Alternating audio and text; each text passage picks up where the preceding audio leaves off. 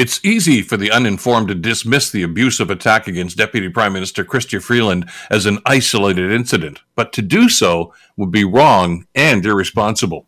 The incidence of verbal abuse and even death threats is increasing at an alarming rate, and sadly, women politicians and journalists seem to be the main targets.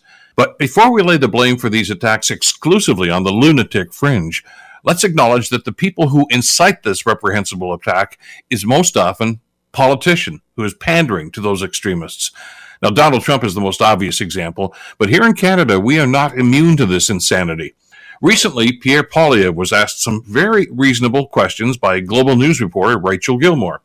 Now, instead of responding, Poilievre launched into a vitriolic rant calling Gilmore a so-called journalist and accused her of trying to lay a trap for him. Well, Poilievre has always been a stranger to accountability, we know that, but his phony attack on a highly qualified and respected female journalist set off a series of tweets and emails threatening Gilmore and her family.